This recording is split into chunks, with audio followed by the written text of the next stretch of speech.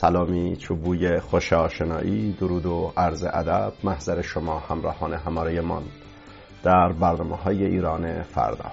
درودی ویژه تر دارم طبق معمول تمامی شبها محضر یکایک شما مشتاقان آگاهی و دانایی در برنامه شمگاهی صفحه 1. برنامه امشب چهارشنبه 29 آذر ماه ایرانی برابر با 20 دسامبر 2023 میلادی رو با هم مرور میکنیم با نگاهی بر مطبوعات چاپ تهران و البته تازه های از ایران، منطقه و جهان که به روال معمول همواره چنین میکردیم. خب ما قبل از اینکه به مطبوعات چاپ تهران برم، البته اونم اشاراتی داشتن، بحث محکومیت آقای حمید نوری به اتهام جنایت‌های جنگی علیه بشریت در زندان‌های ایران در دادگاهی در سوئد که حکم تجدید نظر هم تایید شد، شاهد موج از واکنش‌ها بودیم. آقای کنعانی، همینطور نماینده جمهوری اسلامی ایران در سازمان ملل، اینها به کشور سوئد، پادشاهی سوئد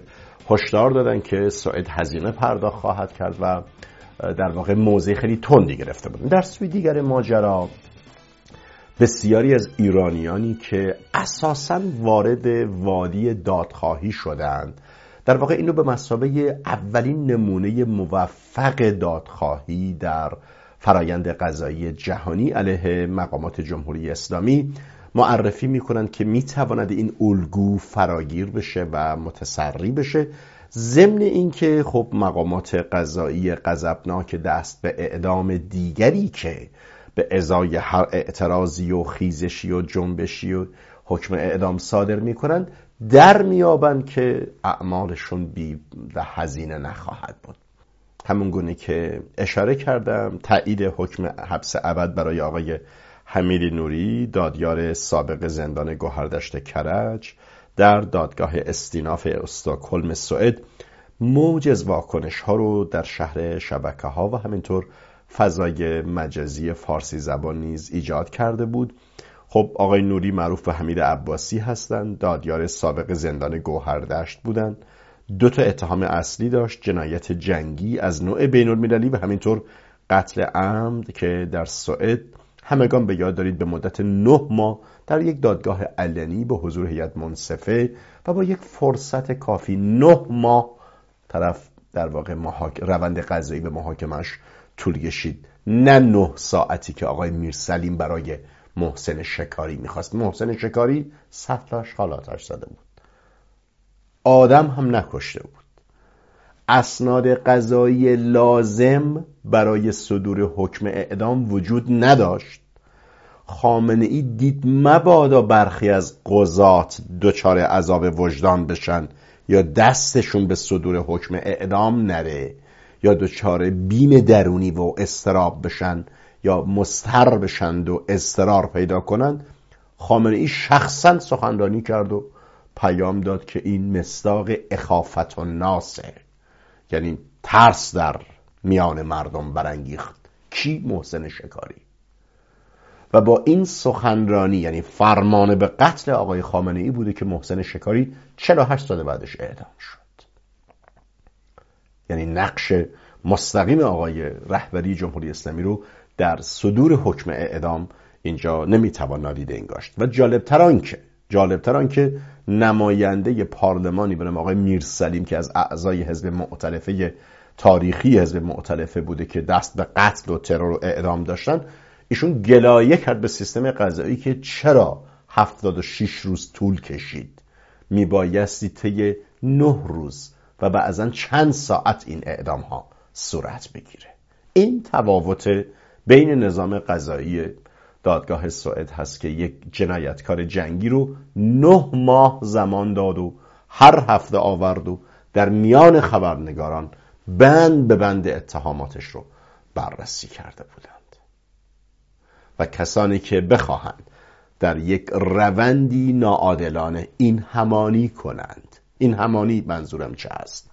بگن که نظام قضایی جمهوری اسلامی هم اینه، نظام قضایی سوئد، اصلا این تشابه ضد عدالته. علی ای حال این متهم 62 ساله در تیر ماه سال 1401 بود که به دلیل مشارکت در اعدام دست جمعی زندانیان سیاسی در تابستان سال 67 به حبس ابد محکوم شد. خب وکلایی در سوئد براش پیدا کرده بودن که اونها خواستار تجدید نظر شدن که خلاصه اینجا الان با شما صحبت میکنم. دیروز 28 آذر بود که قاضی دادگاه صراحتاً در بیانیه اعلام کرد که ارزیابی ما این است که پرونده ارائه شده از سوی دادستان قوی و در کل قانع کننده است و دادگاه منطقه‌ای درست تشخیص داد که اتهامات دادستان تا حد زیادی مستند است. خب همونگونه که اشاره کردم بسیاری از شخصیت‌ها اعم از کنشگران سیاسی و صاحب نامان عرصه سیاست از جمله شاهزاده رضا پهلوی بیانیه‌هایی صادر کرده بودند و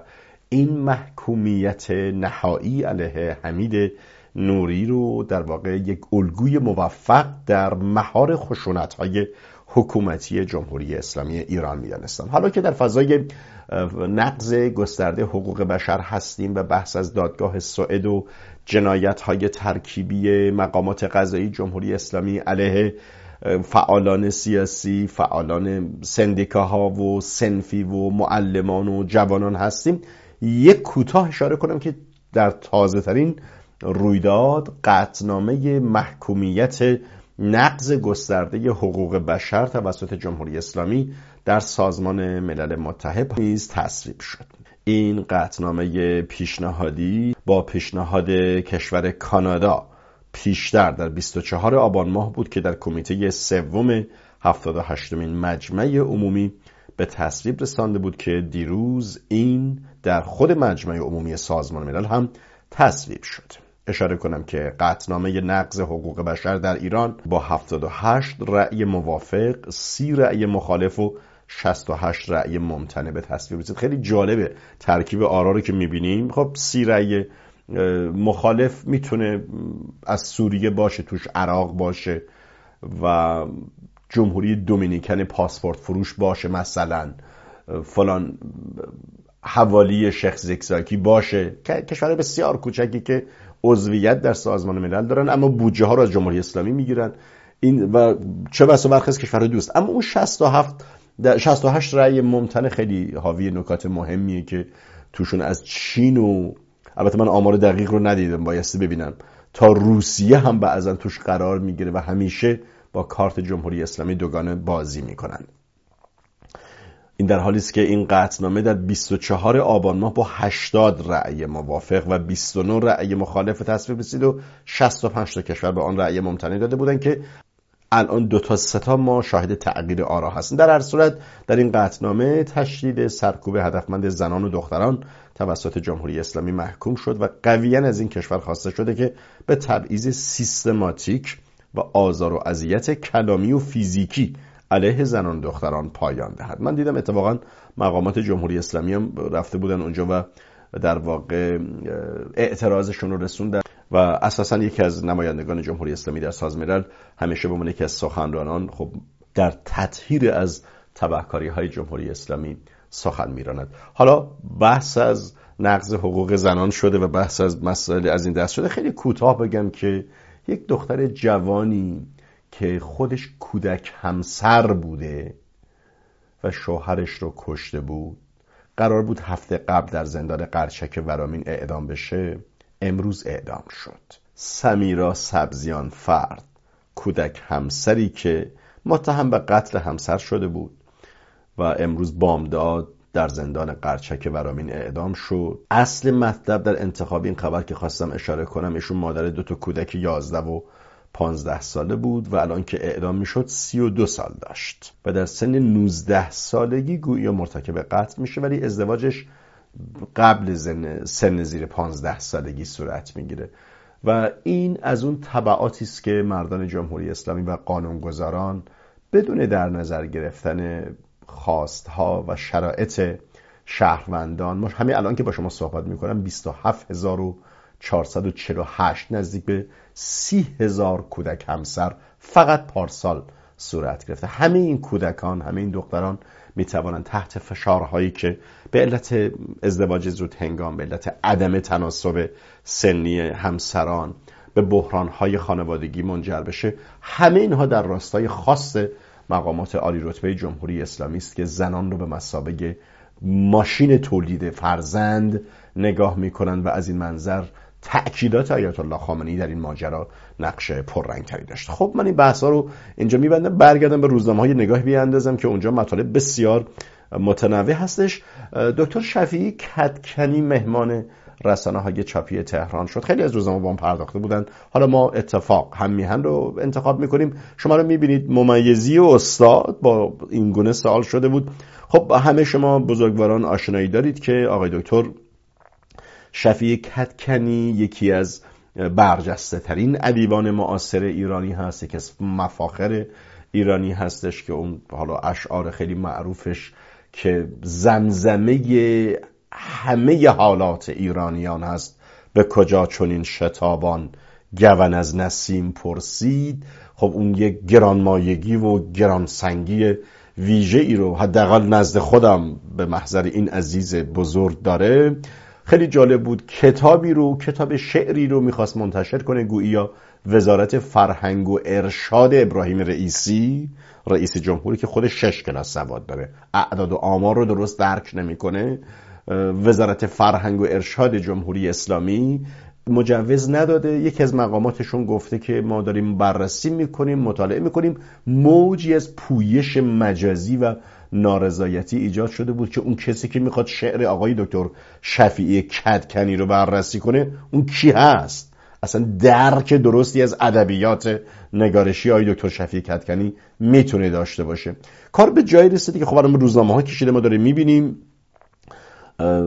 این روزنامه هم در گزارش خودش به بررسی طولانی شدن روند صدور مجوز کتاب شعر دکتر شفیعی اشاره کرده بود، همینطور به اظهارات متناقض مسئولان وزارت ارشاد که خب مدیر کلی نکته گفته بود. معاون وزیر من دیدم اتفاقا در تازه ترین مواضع خودش یک مطلب خیلی رندانه‌ای رو مطرح کرده بود و ایشون رو مفاخر میدانست و برگشت گفت که اظهارات مدیر کل ما دچار خوانش اشتباه شده. علی ای حال این سرنوشت دیرین مردان و زنان فرهیخته کشوری است که از سال 57 جماعتی تبهکار به نام فقیهان به همراهی تعدادی از موسوم به روشنفکران چپ کشور رو تسخیر کردند و به در واقع گروگان خودشون کشوندن و نخبگان و برجستگان ناگزیر ترک دیار کردند.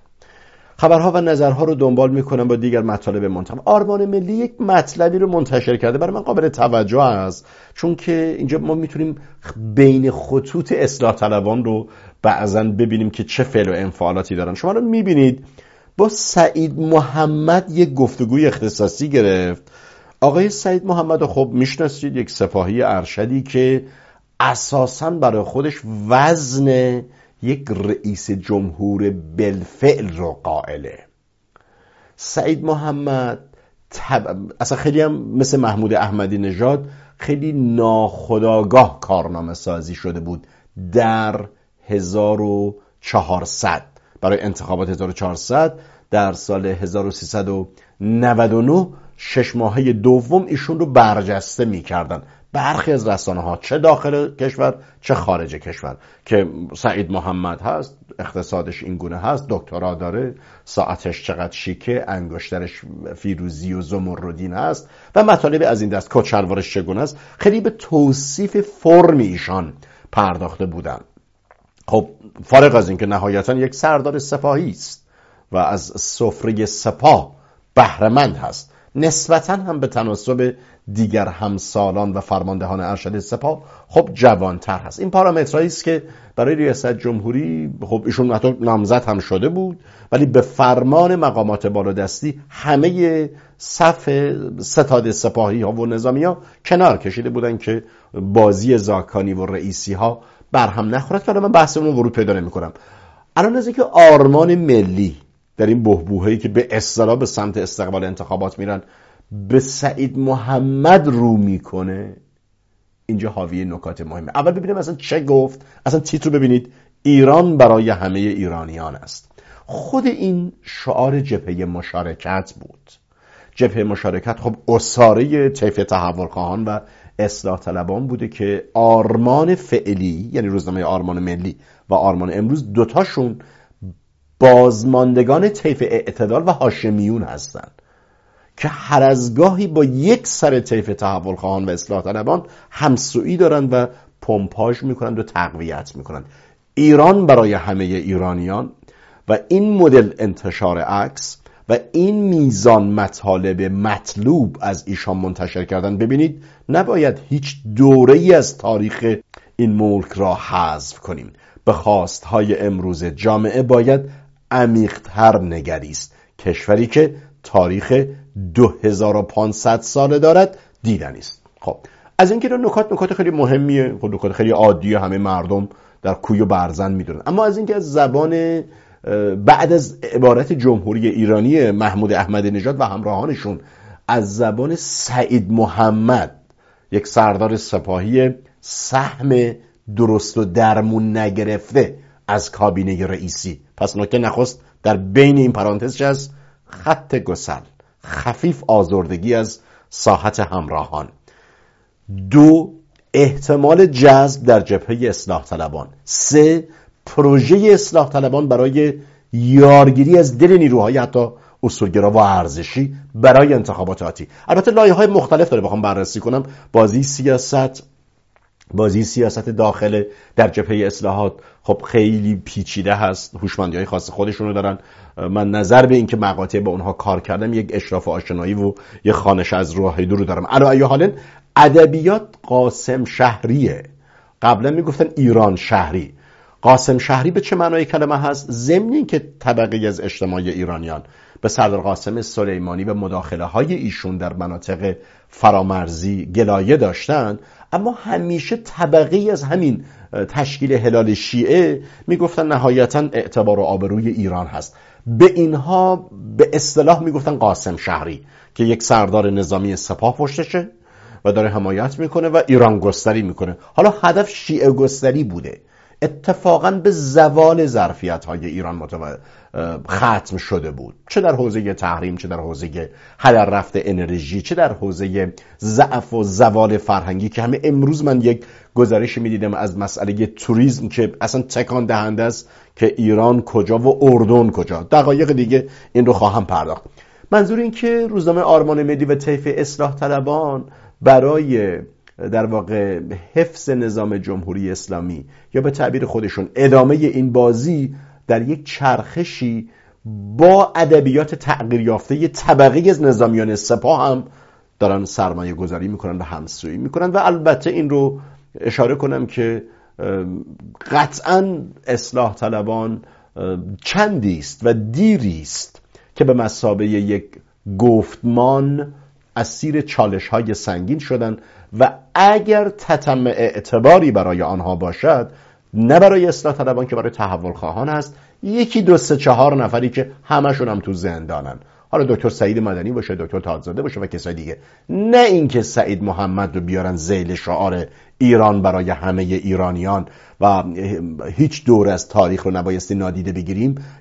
اینا به وقتش برای بقا به تطهیر تاریخ مدیریت سیاسی پهلوی هم میکوشند، برای جذب رأی، برای در واقع تزیین بازی انتخابات.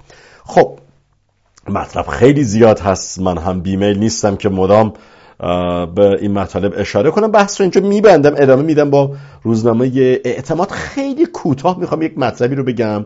بازگشت ایران به قفقاز که به بررسی احتمال توافق صلح میان ارمنستان و آذربایجان اشاراتی داشت. اینجا خیلی نکته ظریفیه، اتفاقا نکته مهمی از زوال مدیریت سیاسیه. نبینید الان آقای امیر عبداللهیان رفته قطر و حد اکثر با اسماعیل هنیه‌ای که معلوم نیست تا چند هفته دیگه اصلا کارش تمومه با این میشینه و سلام علیکم میکنه. ببینیم کوتاه ببینید شما این صحنه رو. نحن سعداء بلقائكم حقيقة. سلام عليكم ورحمة الله. سلام عليكم.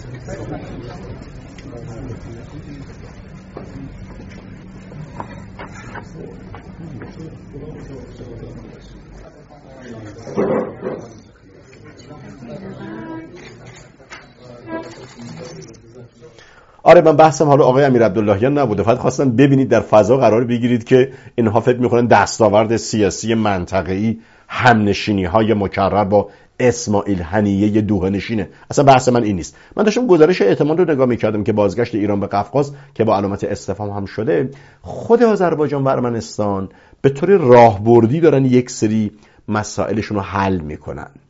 این مطلب عملاً یعنی جمهوری اسلامی زمینه بازی و مانور نخواهد داشت، چرا که اساساً پشتیبان اصلی آذربایجان در مسئله کریدورها و در مسئله تغییر ژئوپلیتیکی و ظرفیت‌های منطقه‌ای آنکارا پشت در واقع آذربایجان هست و سیاست این دو با تأمین سیاست راهبردی ایران همخوانی نداره. از این منظر بار دیگر جمهوری اسلامی یک بازی دیگر منطقه‌ای رو خواهد باخت و هر روز ضعیفتر میشه و اون نعمت خداداد و طبیعی یعنی ژئواستراتژیک و ژئوپلیتیکی که ذاتاً برای اون کشور است اون هم نادیده گرفته خواهد شد. خب ادامه میدم. تداوم تورم عنوان گزارش روزنامه سازندگی هست که خب شما میبینید آقایان رئیسی و خاندوزی وزیر اقتصاد رو نشون میده هم دوش هم و اشاره میکرد که رکورد تورم 80 ساله در 3 ماه نخست دولت 13 شکسته شد و میانگین تورم در 2 سال ابتدایی این دولت 46% بوده. ابراهیم رئیسی که وعده کاهش تورم رو میداد این روزنامه میپرسید آیا در فرصت باقی مانده قادر به مهار آن خواهد بخواهد که شبیه بیشتر شوخی است که حالا خب خوبه اتفاقا روزنامه سازندگی یک روزنامه حزبی هست اینها رو سوال کنیم بپرسه، چرا که خودشون هم خوب میدونن که رئیسی و خاندوزی پلتفرم و منشور و یا برنامه‌ای برای برون رفت از بحران‌های اقتصادی ندارن، چرا که اساساً درک اقتصادی متعارف ندارن. اقتصاد از منظر اینها اقتصاد مقاومتی است. دره شایب ابی طالب سختی بکشید، تحریم نعمته. من وقتم تموم شده. تک عبارتی رو که می‌خواستم بگم شما رو می‌بینید. آفتاب یزد بسیار تکان دهنده بود و دردناک. شوربختانه وقت ندارم زیاد بگم. شما می‌بینید طی 11 ماه درآمد 7 میلیارد دلاری اردن از گردشگری. در سوتیتر این روزنامه ما می‌خوندیم که ایران کجا اردن کجا. درآمد 7 میلیارد دلاری اردن از گردشگری طی 11 ماه. البته آفتاب یزد عزیز و دیگر روزنامه‌های طیف اصلاح طلبان بایستی نیک آگاه باشند که گردشگری در سرزمینی که ولایت امر مسلمین داره امکان نیست، اصلا این قابلیتش نیست. خود بنیانگذاران جمهوری اسلامی که کماکان آفتاب یزد و روزنامه‌های دیگر باور به آرمان‌های آیت الله خمینی دارن، اینها اصلا با توریسم و گردشگری مشکل ذاتی داشتن و ایران و ملی بودن رو نامسلمانی می‌خواندند. بعد من برام جای سواله که حالا از آقای زرقامی روزنامه آفتاب یزد میخواد بیاد مثلا طی 11 ماه برای ایران 7 میلیارد دلار درآمد گردشگری بیاره. ایران وقتی میگیم گروگان هست و اشغال هست یکیش به همین معناست. کشوری که بزرگترین ظرفیت رو در کل خاورمیانه داره و کشوری که لحظه به لحظه اسیر زوال ظرفیت‌های سرزمینیش میشود و این یعنی اشغال. تا درودی دوباره در شامگاهی دیگر و با تازه‌های از هر روز ایران در ایران فردا. بامداد روشن، آسمان آبی. بدرود.